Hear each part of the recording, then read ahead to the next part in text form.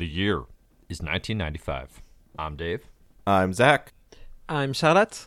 And this is My Marvelous Year.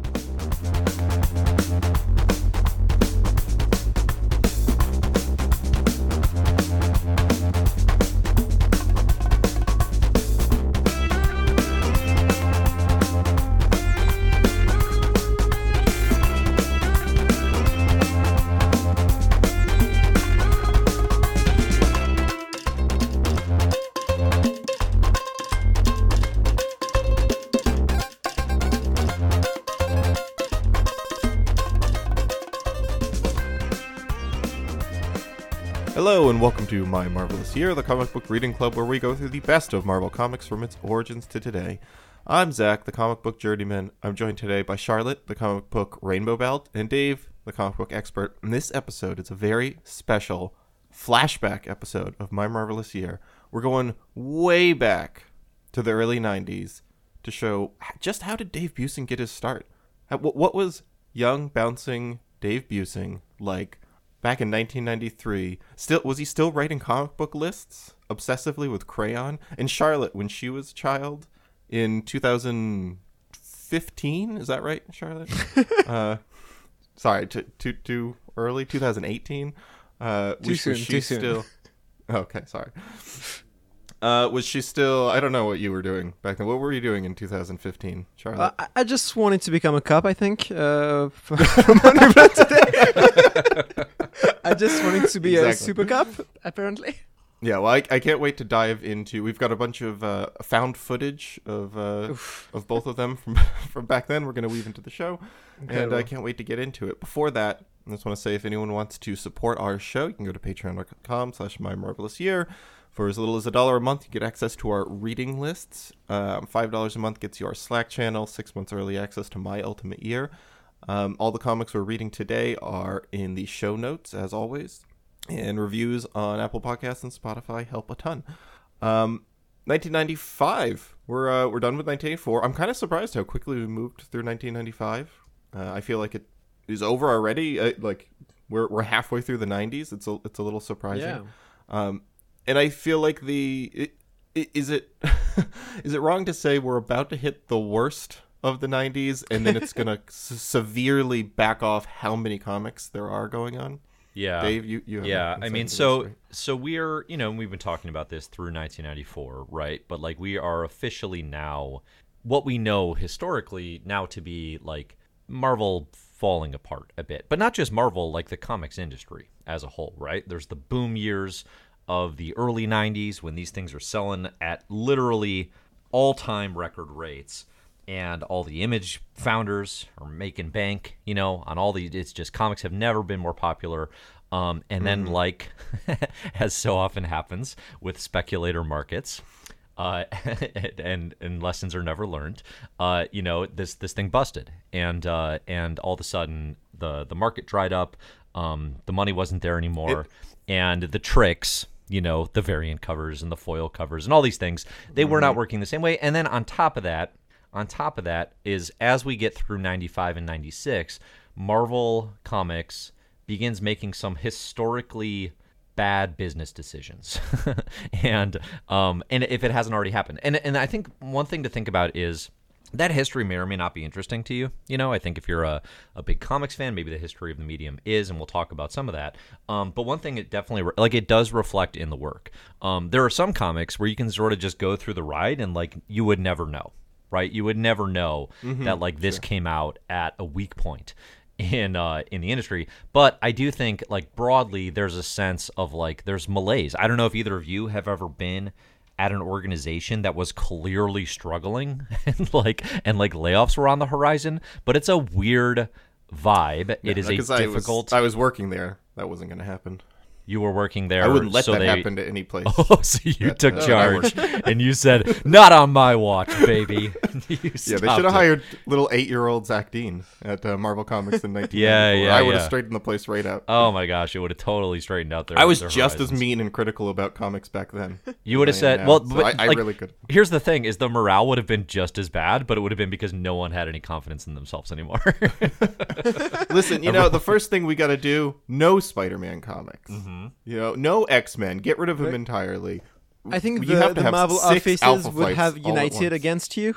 So that would have really created Create Right, a yeah, I unified go and do villain. Yeah, The Ozymandias route is how I save a company. that definitely could have worked. I'm sorry. I'm No, sorry, you- Dave. You were saying.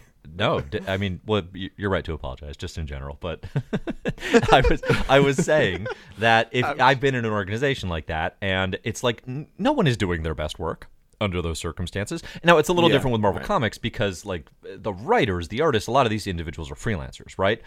Which doesn't mean they're not feeling the strain of freelance, but they're not like, Marvel's #1, super fan or whatever, or like, in the walls. But editorially, they would be. So it's a weird vibe. It's a weird vibe. We're going to talk about the history of that. Maybe we'll cover it in more detail on variant covers, because on these episodes, we're obviously going to talk about the actual history of these comics. And like I think all of that basically just boils down to it's going to be a weird batch of comics for the next 3 years. 95 is very odd. 95 is 3 big events. Right, we've got Age of Apocalypse continuing the Spider-Man Clone Saga and X-Men Legion Quest, and then it is like 6 2 to 4 issue chunks of like new series. Yeah. And I would and say that's what we're actually reading. 95 I actually think of fairly fondly because Age of Apocalypse is included. I would say Marvel 1996 and 1997 are historically my least favorite years of the publisher. So we're not quite there yet. I think of all time. I haven't like done the rankings, but I think those are my least favorite years Well, of the it can entire show in the publication list too, history. because like if I look at 95, you have something like 18 issues or something on 1996 rather, and that's nothing compared to what we have been reading. Right. Like, yeah. it just shows There will that be more. the There will be picking- more the when we pickings actually are get slim. there because there's more available now. I mean, some of that was an availability thing. Because it's not like X-Men isn't going to have crossovers or whatever. Like that stuff still keeps happening. But yeah. Anyway, so 1995. We're not at the fall yet, but we're in the midst of the fall, and in some ways that's worse. And what we're in the midst of as well is like, okay, the Spider-Man Clone Saga is going on, and what that does is it creates a scenario where I think Marvel editorial kind of realized, hey, we're not really doing Spider-Man the way we used to. Can we do that? And they made a decision here with Untold Tales of Spider-Man to like be basically it's that totally past looking, regressive look, or not regressive, but like backward looking approach to like, hey, can we go back to the start? Because that was fun, right? Like what Stan and Steve had, that was fun. Can we do more of that? And and enter Kurt Busiek and Steve Oliff and Untold Tales of Spider-Man. Pat Oliff. Pat Oliff is what he was going by publicly, but if you knew him well, it was Steve. if you know old Steve like I do. Yeah. So explicitly at the end of the first issue of Untold Tales of Spider-Man, the editor, and I think it's Tom Brevoort here. I tried to pull it up, but it crashed my computer. No, it's not. It's Budiansky who is is like the line editor, The Spider-Man and editor, It's like okay. it's like Greenwald or Glenwald or something like that. But neither here here nor nor there, there, really. Right. Yeah, writes a letter like explaining why this series is, and it's kind of what you said, like, oh, let's, things have gotten so complicated and so dark. Let's like return to the heydays of what Stan Lee and Steve Ditko were doing. Let's look to the past, and it's gonna have line synergy. That was one of the like really interesting parts about this is like we're gonna introduce villains from back in the 60s, the original college days of Peter Parker, but then we're going to have it be that they show up now in future comics, and then we're going to introduce villains in future comics, and then you'll see their origins back in this one. But don't worry, we won't mess with any of your favorite stories. Like, we promise not to defile it. So, like, just with that setup, with them explicitly telling you what the series is and what it aims to do, do you think that's a good idea? Yeah. Do you think it is that was the main question I wanted to tackle. Pursuit? I want to start with Charlotte, Dave. I do too. We talk about Spider-Man enough, Same. okay? We're saying the same All right, thing. Charlotte, Dave and I both want to know what you think about this. If there is a good version of like going back to the golden age of a character and writing past stories about that character, this might be the way to do it. Like tying it to newer stuff and introducing new characters in it. I'm still not that interested. I'd rather have a new direction. But I think the execution is fine. It's just not a concept I'm interested in at all, I guess. I would say conceptually, like I like the idea of what they're trying to do here, which is to revisit Spidey's early day. It's a Spider-Man year one story, but it's not. Yeah. But it's just like, but it's telling it like you were telling some of those adventures we'd never seen before for the first time, So it's fully Peter Parker in high school. I mean, I think they say in the letter here, like, this begins right after Amazing Spider-Man #6. So, like, it is firmly planted in continuity. Yeah. Obviously, just from Marvel's, we probably already know that Kurt Busiek is a big Marvel continuity head. He's been a fan for a long time. He's been on the editorial side. Now he's writing. Like, he's a huge continuity head. So, like, this is literally dropping in, like it says in the title, right? It's right there on the tin, the untold tales. And they're untold and a little stale, right? Like that Freudian slip is true because they are a bit stale. They're pretty boring. I like the concept. I do. I think the execution though it's just kind of flawed, and it's not really for lack of trying. Again, on the part of Busiek and Olive, who, like, if the goal here is to fall back and tell Spider-Man stories in the style of Lee and Ditko, they're doing that, and they're doing that fairly well. I'm not that interested. It actually reminds me a bit, in comparison to, like, the launch of Ultimate Spider-Man in the 2000s, which is, like, very much doing the same thing, but recognizing that you're reading these in the year 2000 and modernizing just in such a way where it's like, well, there's a freshness to this that is compelling. This Untold Tales has none of the freshness. It's by design, right? But it is as kind of stale as you can get. I think there are. Go ahead. That speaks to, like, actually what you're saying is, like, my exact issue with it, which is when I read that I was like, you can take this in two ways. I think if you're going to be like, we're hitting up the classic era of Spider-Man, you can either say, okay, we're going to do that and we're going to reflect on the time that these comics came out. We're going to try to do some kind of, like, it's going to be talking about the 60s, right? It's going to be strongly 60s style. We're going to hit the nostalgia for the era, like, not just the comics, but that kind of era. We're going to try to recreate it in a way that, like, we have the foresight of the 90s, and you get to look back at it and kind of, I don't know, either have the nostalgia or the poking at the realities of the time period. Sure. Through the lens of the future, or which they don't do. Like, that, it barely feels like it's in the past, which I think might be something to do with the sliding continuity. This doesn't really feel like the 60s. There's one mention of a malt shop, and that's it. Besides that, like, this could just be in the 90s. It's less aggressive seeming, but, like, besides that, the dialogue, the clothes, everything doesn't scream 60s. The new characters feel like late 80s, early 90s characters. Totally, yeah. The villains seem very modern. Yeah. And then, or the other direction you could take is to try to take it and make something, like, new and exciting, kind of like what you're saying with Ultimate Spider-Man, right? Like, reinvent it for a modern age. I kept thinking of the Alan Moore quote he writes in the foreword of Hellboy, and I feel like I just brought this up on a podcast, so apologies if I've already talked about How many podcasts are you on? But a podcast. Oh boy. How many guest spots are you dropping these days? Good golly. The it might have been My Ultimate Year. He writes something about how Mike Mignola taps into, like, all these old horror pulp comics, and the trick that he does in that is that he's not writing comics just as good as they used to be. He's writing comics as good as you remember them being, right? Yeah. And that's such, like, a beautiful distinction here. And that's what I kind of feel, that's what I think about when I read John Byrne's Fantastic Four, right? Like, he's clearly paying so much, I know, but that's why I love that run, is, like, he's paying so much homage to Stan Lee and Jack Kirby. But these are very modern comics. And wait, what do you mean? It's a little callback. It's a little callback joke. Oh, Steve. Yeah, all right. Oh, good job. Those improv classes are really paying off at Second City. Who's on first? So, like, trying to do that, right? Like, capture the heart of what made those comics tick, and then, like, pump some fresh blood into them. And I just think it does neither of that. There's one JJJ joke here that made me chuckle, right? And that's the problem, right? Like, if you have a lot of JJJ and he's not popping off the page, you don't know what to do with him. The way, especially in this era, yeah. Charlotte, what did you think of Untold Tales of Spider-Man beyond what we just said? Like, I mean, it sounds like we're all on the same page. What do you kind of wish it was if this isn't hitting for you? I enjoyed it, but in the way I would enjoy going back to Lee Kirby, Lee Ditko and Romita comics. Like it has some good Peter Parker stuff with him realizing that one of his bullies is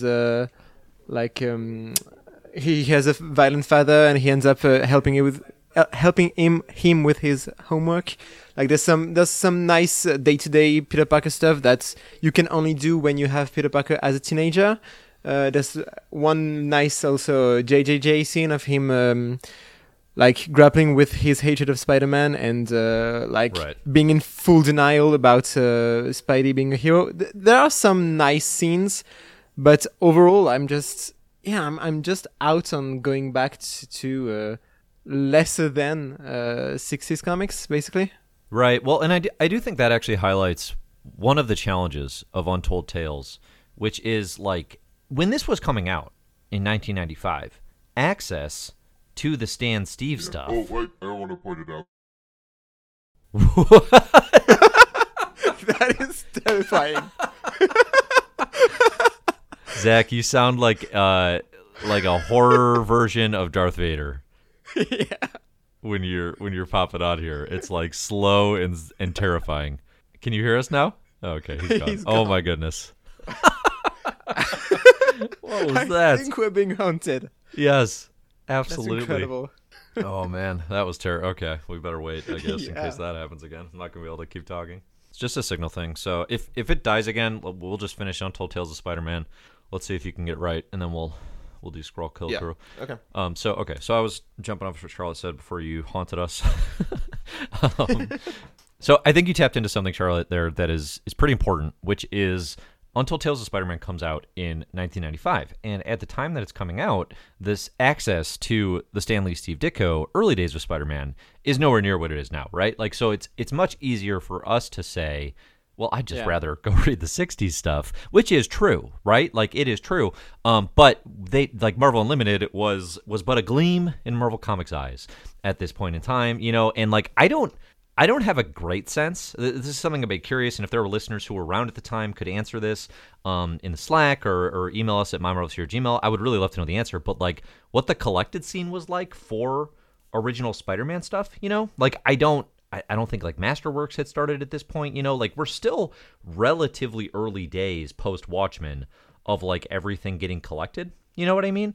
Was it truly back issue or bust for Amazing Spider-Man issues? Because obviously that would have been challenging. So like in that regard, Spider-Man had a Marvel Tales series, I think, which was only reprints, but like you had to have the chance of being at the time where the right reprints were being published. There you go. And Sure. that's very specific to Spider-Man. Yeah. But that makes sense, right? Like in the way you had classic X-Men to like reprint. Yeah, exactly. You know, the Claremont Byrne stuff. You would need that with Spidey, but it is like contextually in the market. I think there's probably these coming out probably felt a little fresher, purely in terms of like you wouldn't necessarily have had the easy opportunity to go binge the original run in the way that you do now. I think now And they don't hold up because they of also that. don't fulfill the role of going back to the origins. Like you can't read this and then go to 90s or 80s runs of Spider-Man and be like, it's a sequel to that. Because no, it doesn't work as a retold origin or retold classic stories. It's just new hidden stories that don't actually impact anything going on, at least as of yet. Well, and it does kind of require the knowledge of the original run, right? So like I guess to my point of like, well, it can evoke the sensibility and the sensation of reading these for the first time, but it's also simultaneously so ingrained in the style of those comics and in your familiarity with what Peter Parker was like then, his relationship with Betty Brant, everything going on with the Stacys and making Captain Stacy, you know, more of a presence earlier. Like all that stuff is rooted in Spider-Man continuity in such a way that the familiarity, like weirdly, it's like both a burden and a necessity to enjoy these, which I think is a challenge. I don't know. Like I think the reason I'm probably most critical of these is I really wanted to enjoy them a lot more. Like I actually think conceptually I'm really into this idea of revisiting these at this time, and I guess the big thing for me would be like I actually want them to reflect the knowledge of what has happened and explore things and set up mysteries in the past based on what's going on in the present day. Like my biggest request right now of Marvel, truly, would be in X-Men, like X-Men Legends they're doing right now, which is all about, it's a very conservative, regressive approach to bringing back X-Men creators who were successful in the past. So they bring in the Simonsons to do X-Factor stories that we'd never seen before. They bring in Peter David to retouch his X-Factor run. They're going to have Chris Claremont doing a Gambit story or whatever, right? But it's all about like, okay, let's bring in the classics. Let's bring in the legends. And they're just going to tell stories for like basically from their runs. What I would rather that series is a look back at X-Men history through the lens of what we know now. Yeah. Right? Like based on things that are happening in current day X-Men comics, I would love to revisit the continuity with what we know now. And Untold Tales of Spider-Man like purposefully avoids that. I actually think that's the thing I would be most interested in. Yeah.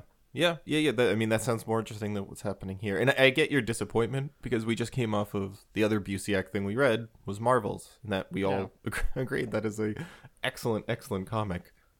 And then to follow it up with something that's kind of I think it's not bad, but it's not good either. It just kind of feels like a nothing comic. Although, I do agree, if you're a kid in 1995 reading this, I think these are total, like if I was, reading these when I was 8 years old and these were coming out, I would have been thrilled with it. I would have had a blast. So like, yeah, right. There's a little bit of, we we are not the audience of the time or the correct age for this. No, it does. It actually reminds me of as well is you mentioned Alan Moore earlier.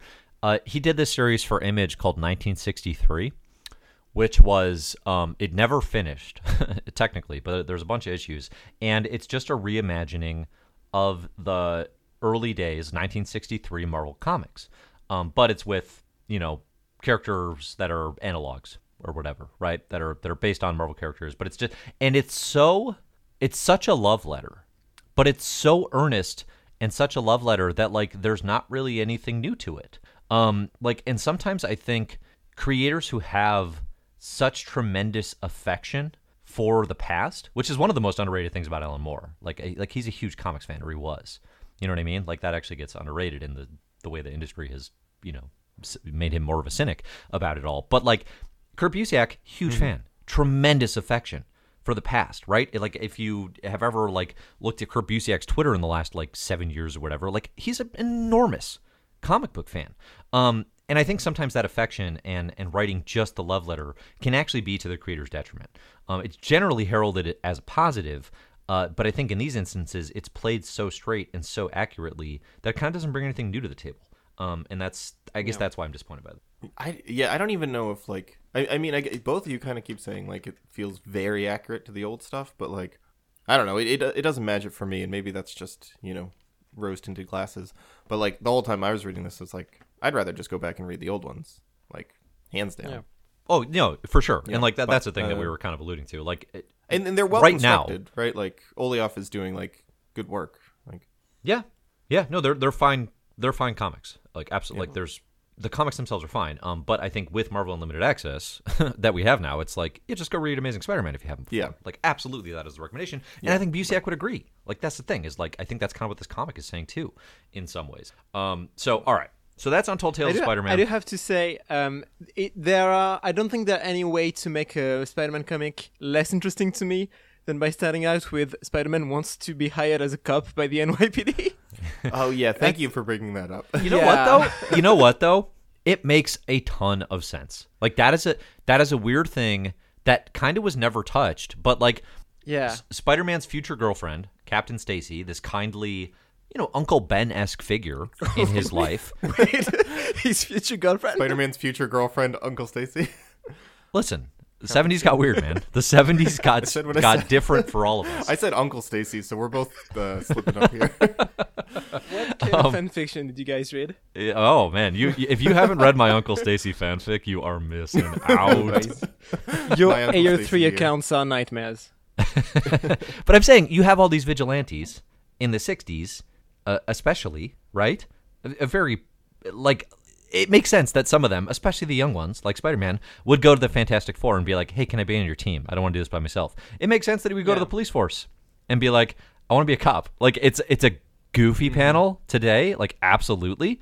And it's played goofily as well. Like it's not like it's played like, I mean, it's played straight, but it does make sense. And then Captain Stacy be like, you need some form of identity, and it's Spider-Man doing the thing he always does, which is, can't give you that, I'm out, and like these ridiculous requests he's making. So yes, it reads very comically today. It reads very out of touch, but like that's kind of the point. I feel like, it's set in the 60s. Maybe. There's also a moment where the cops, the end of one of these villains, they've got all these space-themed villains, and one's a black hole, and they're just like, oh, it seems like you can absorb bullets, but your face seems pretty normal. How'd you like a bullet to the head? Like, jokingly, and the villain's got this, like, yeah-oh look on his face. Yeah. And that's the end of that scene, and I think it's just a little bit of like, yeah, the cops are going to shoot him in the face. That read a little differently. Yuck. Yeah. And I mean, right after Spider-Man, like, right after Stacy refuses to make him a cop, Spider says that he's looking for a mugging, a bank robbery, or anything to vent his frustration on. And yeah, maybe he would make a good cop after all. I think he would. Like, that's the thing. Like, Peter Parker, like most vigilantes in the 60s want to be cops. Yeah. Like, especially a young one. I don't think that's untrue. Okay. So the other thing I do want to say, Zach, you brought this up right at the top, but there's the letter in the back of Untold Tales of Spider-Man #1, and it is interesting. But I do want to warn you that it does actually spoil some Clone Saga stuff that we haven't read yet, and it's like it's obvious. And if you're existing in a like incredibly spoiler-free zone, avoid it, I guess is all I'm saying. Because it does reference some stuff that's going on in the Clone Saga in '95 that we're going to read later. Yeah, we learned that Uncle Ben is a clone of Spider-Man's girlfriend. Right. We had not gotten to Peter that Parker's girlfriend. Yeah. Yeah. Well, and that's why young Dave in 1993 was taking to all those therapy sessions, because every crayon drawing was Uncle Ben and Spider-Man together, and I was like, that's Uncle Stacy. And then I showed them just scroll upon scroll of reading lists that I had made in and thick then you crayon. went on to write Trouble. That's part of why I have trouble ranked so low, is I wrote that when I was 6, and they just took it. They just took my crayon drawings and they did it themselves. Speaking of being like, you and I were 6-7 years old at this time, Dave. Are we getting close to when you read your first Marvel comics, like in real life? Oh gosh, no. Really? Was it an was odd it just duck. college for you? Yeah, I'm an odd duck in that sense. Okay. I truly don't know what my actual first comic would have been. Like, my first memory of reading comics is not until like right after high school, college, which is obviously after most growing adults start. But as a kid, I did not read comics. I must have picked up a handful, like some weird ones when I was younger, because my dad would have had them, but I don't remember it at all. Mine was pretty close. It's going to be like 96, 97 was a batch of Spider-Man comics I got from like a convenience store way out in the middle of rural Maine. Like absolute boonies of rural Maine had, like 6 or 7 issues, and we were going camping, and I bought this whole little run. It was the middle of some awful spin-off Web of Spider-Man something. I'll have to look it up and try to find it, because I found it in the past. It's not even on Marvel Unlimited. They're so like unessential Spider-Man comics, but yeah. And then I didn't read really Spider-Man comics again until I got one of those CD-ROMs with PDFs of every issue when I was like 16. Yeah, which sounds awesome. So I was picking up issues here and there around this time. Yeah. No, I'm with you. All right, so yeah, and I guess that makes me the real fan. So. You're definitely the early. Charlotte, when was your first comic? When did you first pick up a comic? Yeah, it was definitely Charlotte. Definitely. My first comic, Bannon, was very early, but my first Marvel comic was in 2014, I think. 2014. And I think it was a Jeff Loeb comic, if I'm not mistaken. Oh, like boy. Wolverine or Ultimates, or what would it? No, or like Blue, it was or one of those, the color ones. No, it was the initial issues of Sam Alexander as the new Nova. Oh, okay. That's a weird one. That's a really weird one to jump in on. I feel like it makes sense as a first Marvel comic. Like, it's a teen character that is introduced to the rest of the universe. Right. Like, you don't have to know anything about Marvel history to get into it, I feel. What was the reason for that? Was it a fluke? Was it intentional? Like, how did you wind up with that as your first? I think I had just watched the Guardians of the Galaxy movie, and Gamora and Rocket were on the cover, so I was curious. That's okay. Yeah, that makes a lot of sense. See, and they always say the MCU. Nobody reads comics after the MCU. Fibs, a bunch of fibber bibbers. Actually, Dave, I'm diverting us a lot, but I was thinking that I was thinking about teens and kids reading.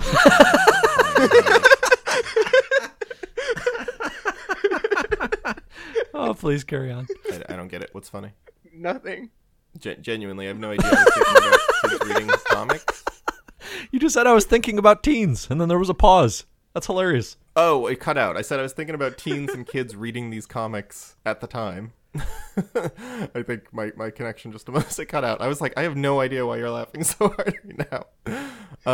I was thinking about kids reading the 1994 Untold Tales and how they would totally be fine with it. And are kids reading comics right now? Do you have any insight on this, Dave? Do kids today, read Marvel and 2022, DC right now? Yeah, in 2022. Do you think people under 15 are reading Marvel and DC? Well, I'd go even younger for kids, but it's kind of no, because it's a much bigger conversation. Maybe we could open it up on a variant.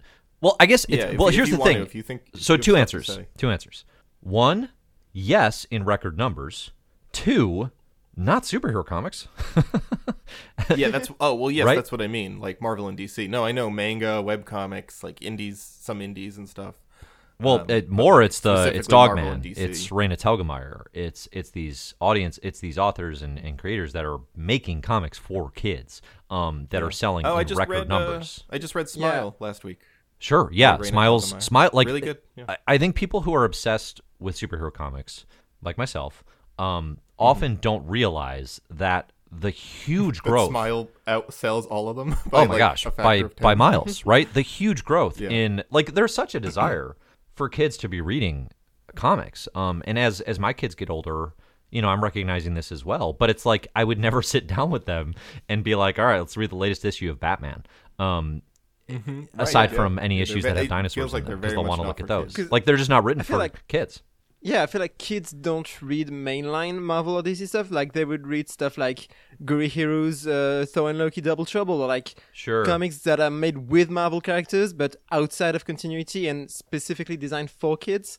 But I don't think kids read whoever the hell is writing Spider-Man right now, Yeah, my 5-year-old has not asked, Daddy, when can I get the latest copy of Zeb Wells' Spider-Man Beyond? Yeah. That has not happened.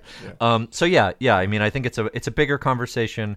There's more to it, but I mean, data-wise, kids comics have never been a bigger market. I mean, they're blowing up. Absolutely.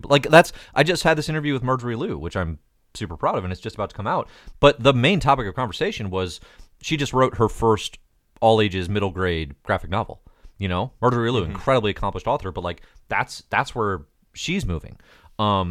Because there's a story there, but also that market's enormous. That market is enormous. Absolutely, kids are reading comics, but no, they're not. But then that's one of the things that's so weird about Marvel right now is they're so messed up with their strategy about trying to market towards kids. I mean, they literally are licensing out their all ages stuff to IDW, right? They just gave up. But then occasionally, like Charlotte just said, they'll drop a Guri Hero, Thor Loki Double Trouble, or Moon Girl and Devil Dinosaur kind of thing, which is more all ages, or I don't know, even something like Unbeatable, or what is it? Not Unbeatable Wasp.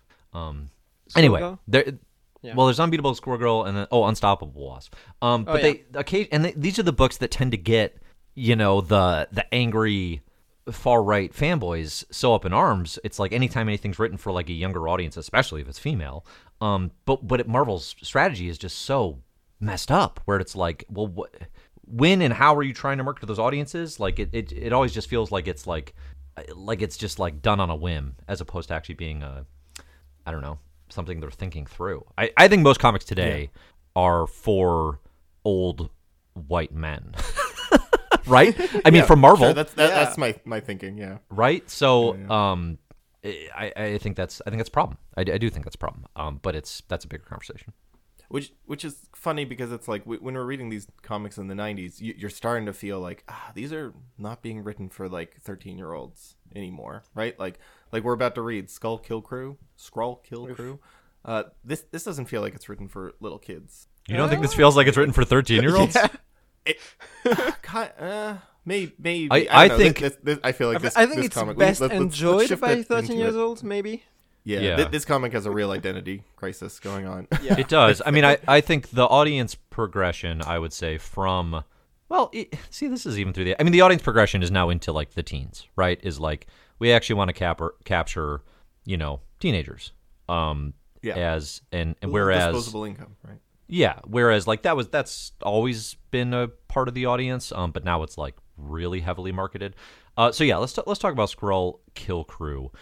This is a 5-issue mini. It was not intended to be a mini, which is something I just learned reading about it this last round. Yeah. It was going to be an ongoing. It's 5 issues, and the reason Skrull Kill Crew is on the list and is so fascinating to me Please tell us. is it's co-written by Grant Morrison and Mark Miller with pencils by Steve Ewell, who did a lot of The Invisibles with Grant Morrison.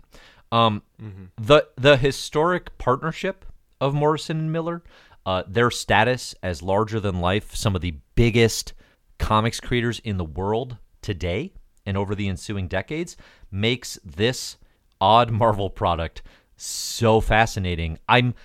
Most of what I want to talk about is about them and the relationship and sort of the history of how they got here, and almost none of what's actually in the pages of Skrull Kill Crew, because it is a very forgettable comic book. You'd think this comic would be more exciting. I will say that. Yeah, it's totally unfocused. It feels like you get to the end of it and you are like, it doesn't justify why it exists. It doesn't give you anything to hold on to. The comedy feels like simultaneously like it's trying to be really, really edgy and mean and like dangerous, but also never does. It feels very safe and very targetless, I guess. And then it just kind of like never like by the end you're like, so who are these characters? What are their powers exactly? I never really figured out what the main character, like Ryder, what his powers were. Sure. Just a little bit of a problem. Like some of the other ones I got their powers, but like the main character, I don't know what his thing is. You don't get a motivation besides like, we hate Skrulls. There's some genuinely icky stuff in here too, right? Like, Oh yeah. There's let's just go down it, I guess.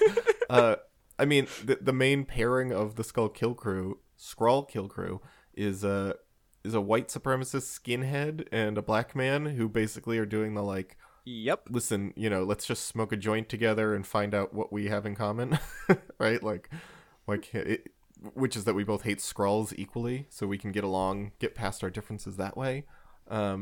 Which reads as very naive and silly and like fake edgy, right? Like that's the big thing, is it feels like it's just trying to be very like edgy and in your face and what's the word, like not aggressive. I mean aggressive, but well, it is purposefully violent, and I mean edgy is the right word, because provocative. This is literally provocative. It's trying to be provocative. Provocative, absolutely. Yeah, you give the people what they want. Yeah. It's provocative. This is literally the short-lived Marvel Edge imprint that lived for like 6 months, where Marvel was like, okay, all of our violent, edgy, provocative comics are going to live under Marvel Edge. And that was Skrull Kill Crew. It included like Ghost Rider. I think Daredevil fell under that, but it was, I don't know if Wolverine did, Punisher. Basically it was like, who are the hot, violent characters? That's Marvel Edge, baby. And that's I think Skrull Kill Crew embodies that probably more than anything else that came out at the time, because it's Morrison and Miller. I mean, they are very purposefully setting out to do the most, like, I think in quotes at the time, they're like, we're going to do the most violent Marvel comic that anyone's ever seen, kind of thing. But it's not really. That's the weird thing. It's like a touch of the old hyper violence, and then like I've seen more violence in X-Men comics. Like it's like they're killing Skrulls, but like it's not bloody. It doesn't make you wince. There's nothing like, I don't know. Maybe that's just the art, but there's nothing like palpably violent about it. I mean, the closest thing that this comes to feeling like genuinely nasty and maybe the right provocative ways is the last issue where they kill that entire town of Skrulls. But like, there's also just this level of ickiness to the whole thing where like they're using the language of like genocide in a way that just does not work and is not like you don't feel like there's any kind of thought behind it besides like an excuse to have this concept, which is some hyperviolence. It is a deeply It thoughtless delves comic. into the it delves into the very icky and thoughtless idea of having an entire alien or fantasy species be entirely evil, which is problematic in itself because based on racist ideas. And that gives them an excuse to just have entire scenes of slaughtering Skrull children and families. Yeah. Yeah, I mean, the kid stuff is kind of crazy. Yeah. But then, like, I could see threading a needle here, right? Like, you could do this if you didn't draw so much attention to, like, the parallels between what they're saying and genuine, like, racist propaganda.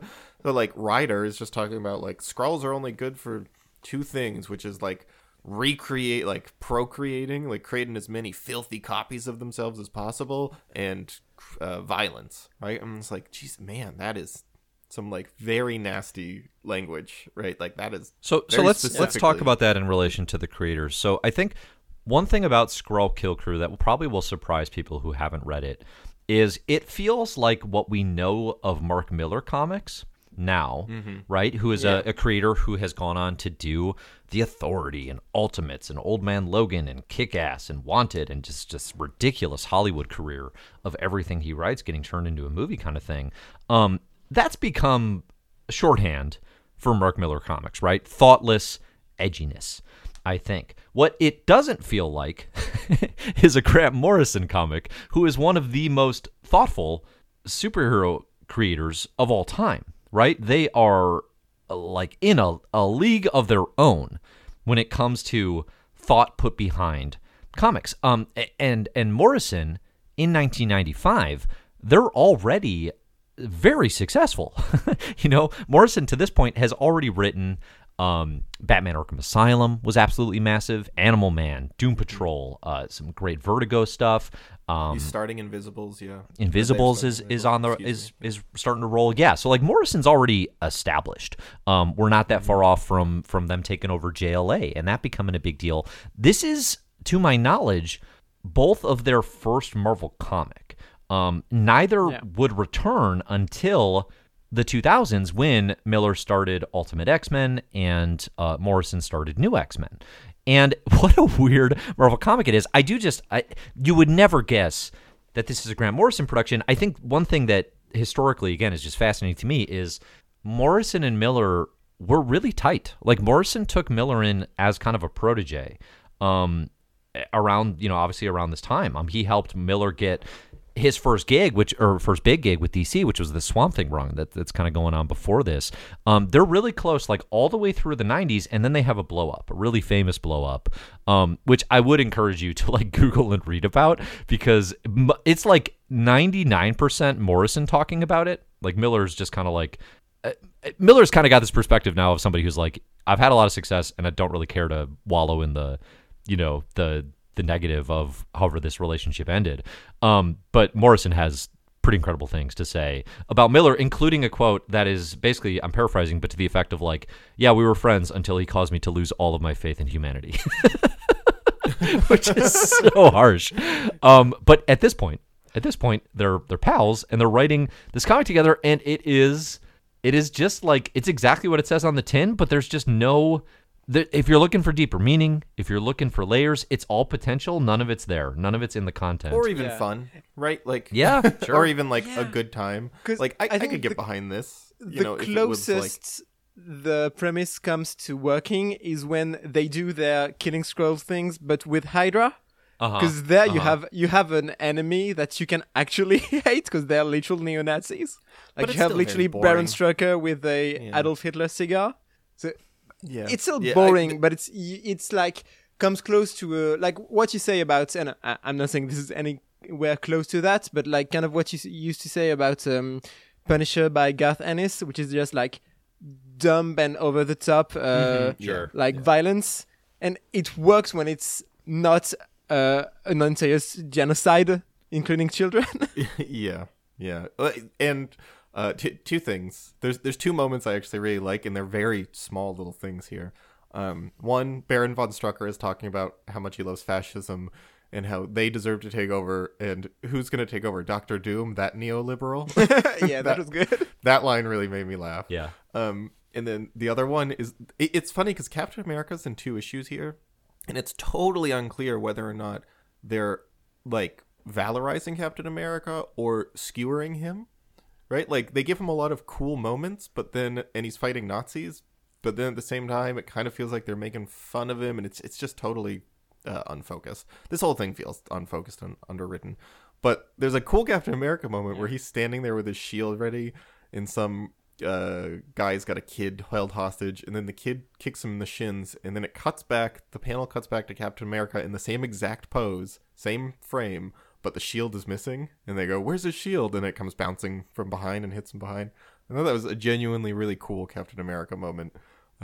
It's a fun little action beat. Sure. Yeah. Besides I do think like there's it's interesting to consider the world where this didn't get canceled and Marvel wasn't falling apart at the seams. And like if Morrison and Miller had done this for 12 issues even, would they have actually started taking it seriously, you know? And I think it's like I don't know that they weren't taking it seriously, I guess, because especially Miller, it's like Miller needed a reputation boost. They both seem to genuinely wanted like if you read like the quotes from the time, it's like they wanted to get into Marvel because they needed to boost their profile in the superhero comic scene, you know, to continue establishing careers as freelance writers. Which is wild for Morrison that like again, like coming off of the success of Animal Man and Doom Patrol, that he'd feel like Skrull Kill Crew would be the way to, or that they'd feel like Skrull Kill Crew would be the way to do that. But it's like it's not like they were anywhere near where they are now, where they could just like mess around, you know, and toss out just like a total joke. The only way that Skrull Kill Crew works for me, I think, is if the intent was to say, oh, you like violence, you like all this edginess, and then make you feel really squeamish about that. And if that was the provocative sort of almost satire, where it's like, we're going to give you all the violence you want, but we're going to make you feel gross about it. I don't know how I don't want to give this comic that much credit because I don't think it's that thoughtful, but that's kind of the only way it would work for me. No, I don't think it's doing that. You could see this as being a bunch of like anti-heroes / villains, right? And like have the focus on them, and then, you know, want you to kind of, I don't know, kind of like Miller does in the Ultimates sometimes successfully, sometimes not. Yeah. And that this is not that. Yeah. No, it's not. So, I mean, it's, again, like, it is historically interesting because of the names involved. Apparently, it wasn't even going to get to finish a story. Tom Brevoort, the editor, had to go to bat to get them even a 5th issue to finish this series. So, like, and honestly, like, yeah, like, this is a series that deserved to be canceled. Like, you know, I say it'd be interesting, but, like, yeah, it's not super special. It's really messy. Well, I think the affection is all, like, well, and I guess I don't want to speak for people who like it, but like conceptually, and because of the creators involved, it feels like a thing that could be big, insane fun. You know, basically what you were saying, Charlotte, of like the Garth Ennis, Steve Dillon Punisher, of like it could, in theory, have tapped into that. It does not. It doesn't actually do that. But that's a thing that it could have done. You know, and just I don't know. There's so much messy, like you have this white supremacist character, which already. Like, okay, I'm on edge.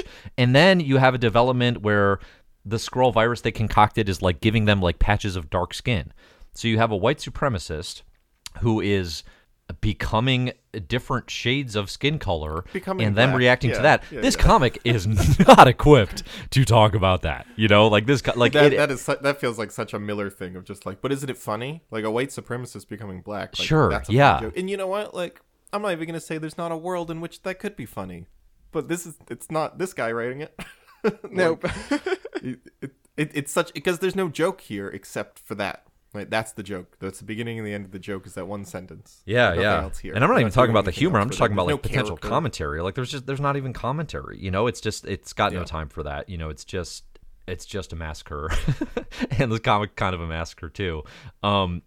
Yes, Zach, you're right that like I do occasionally see this heralded as like, I don't know, like a missing gem or like a forgotten thing, or like, oh, like let's I see saw- let's see this post Secret Invasion in the MCU, you know, that sort of conversation. I and saw it's like, people being like, I saw MCU? tweets of people saying like I was so disappointed with Captain Marvel because it made Skrulls good guys, and that means we're never gonna get a Skrull kill crew. I'm like, what are you asking about? Well, you know what? I don't know which like TV station it was, but there was a network that announced in like 2006 that they were making a Skrull kill crew show.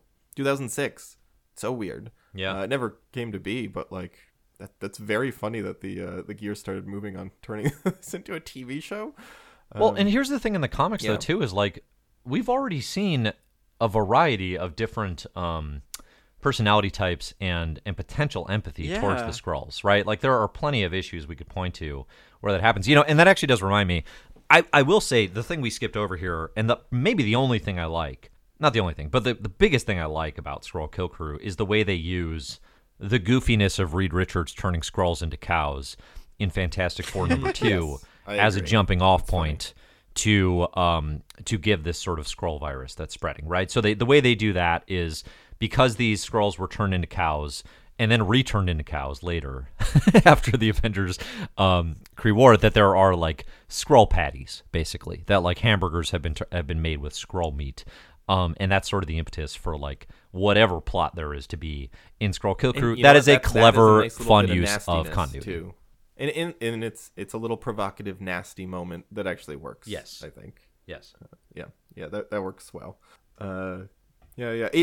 I would definitely go. Did you end up reading that article I sent in our? I read a ton yesterday about Grant Morrison and Mark Miller, and Morrison just laying into Miller because their whole and actually I do want to say, so they co-write a few things, and actually the other stuff that they've co-written on the DC side, Aztec the Ultimate Man, they did a pretty short Flash run together. Those are actually interesting. Those actually have moments that are worth reading, especially Aztec. Skrull Kill Crew just does not even come close.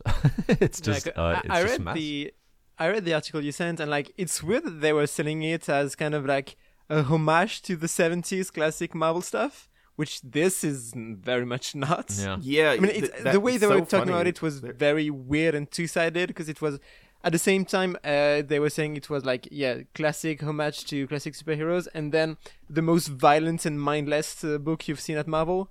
Right. It's neither It of was those a weird things. time for them because both of them were like, they seem really. I mean, especially Morrison seemed really dissatisfied with Vertigo, which is like Yeah. where they made their name, really. But like they were very tired of adult comics and horror comics, and they really wanted to get into superheroes. And quote, Morrison says, "Restore their dignity, make them fantastically powerful and godlike and aspirational again."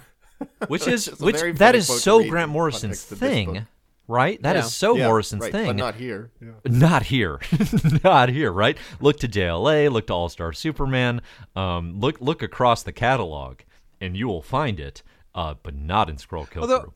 I have to say, like, this is the type of comic where I would expect like a total desacralization of superheroes and like treating superheroes like in The Boys, for example. And this is Sure. not this, because the main characters all have huge respect for the Marvel superheroes, except maybe Captain America, but it's unclear what's going on with him. But like the main character Ryder, like says he has a huge respect for the Fantastic Four and like he talks about non-white heroes, like I think Luke Cage and Black Panther. Like he says that superheroes are for him the heroes, the good guys, and this feels more Morrison, because I feel like Miller would just have done all superheroes are a-holes, like what he does in the Ultimates, kind of. Yeah. No, it is interesting, and it's like both of these creators clearly can do provocative, cynical works. Obviously Miller, right? Sure. With Kick-Ass and Wanted or whatever, you name it. But even Morrison, I mean, stuff like The Filth, something like Happy, is like a dark, violent comic. It's not like they don't have this gear.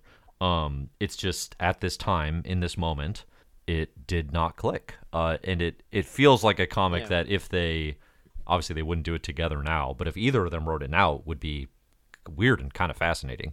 And this is not that, unfortunately. Agreed. But interesting. I actually kind of think I was telling Rose after I finished reading this, I was like, it was only 9 comics, but like I had no fun reading any of this, but I think they're all really interesting to talk about. And yeah, right. No, these are both like these are less like comics I love and more just like projects that are kind of interesting historically. I think next time. I don't know what exactly the order is at this point. I'm still kind of working through it. But, like, we do have fun stuff coming up in 1995. We're going to keep talking about Clone Saga stuff, which, again, like, we talked about in depth, in part 1. Part 2 is actually going to continue to be pretty interesting, I think. There's obviously, like, some really great X-Men stuff that I love. Legion Quest into Age of Apocalypse is coming this year. We're going to do a little bit of Generation X as well, because you still have some of the Lobdell, Chris Pichello stuff. And then there's, I don't know, some odds and ends. We got Garth Ennis writing Punisher Kills the Marvel Universe. I actually think will be a pretty good comparison to Skrull Kill Crew, in terms of like, okay, if we're going to do that uber violent thing. Yeah. So we got good stuff coming. So, so stick with us if you're in the reading club. But if you just want to listen to us talk about them and pick your poison on the reading list, that is obviously fine as well. So, all right, 1995. It's coming your way in part 2. You can support us over at patreon.com/MyMarvel this year for all the ways that you can get benefits and talk with the club and all that fun stuff. I'm Dave. You can find my stuff at Comic Book Herald. We got Zach at MyMarvel this year on Twitter. We got Charlotte at Fiero Charlotte. What else? All the issues that we're reading are in the show notes. You can find them all there. And music for the show is by Disaster Piece. So thanks everybody for listening to an odd episode to kick off 1995 part 1, but an interesting time in comics, I have to say. All right, any final thoughts? Anything else we got? Nope. Okay. Eat Skrull meat, I guess. Eat more meat? Eat Skrull meat. Eat more Skrull meat. Yeah, that's Chick-fil-A's new new ad campaign. Oh. Oof. Just a couple cows up there, or a couple chickens writing "Eat more Skrull." Yeah. Hey, that'll be the tie-in when they launch it in the MCU, right? You'll see a lot of those I think billboards. that's what my parents meant when they told me to eat my greens. Eat your greens. There you go. Yeah. If you want to be strong and healthy. Perfect. All right. Exactly. Eat your greens, and we'll see you next year. See you next year.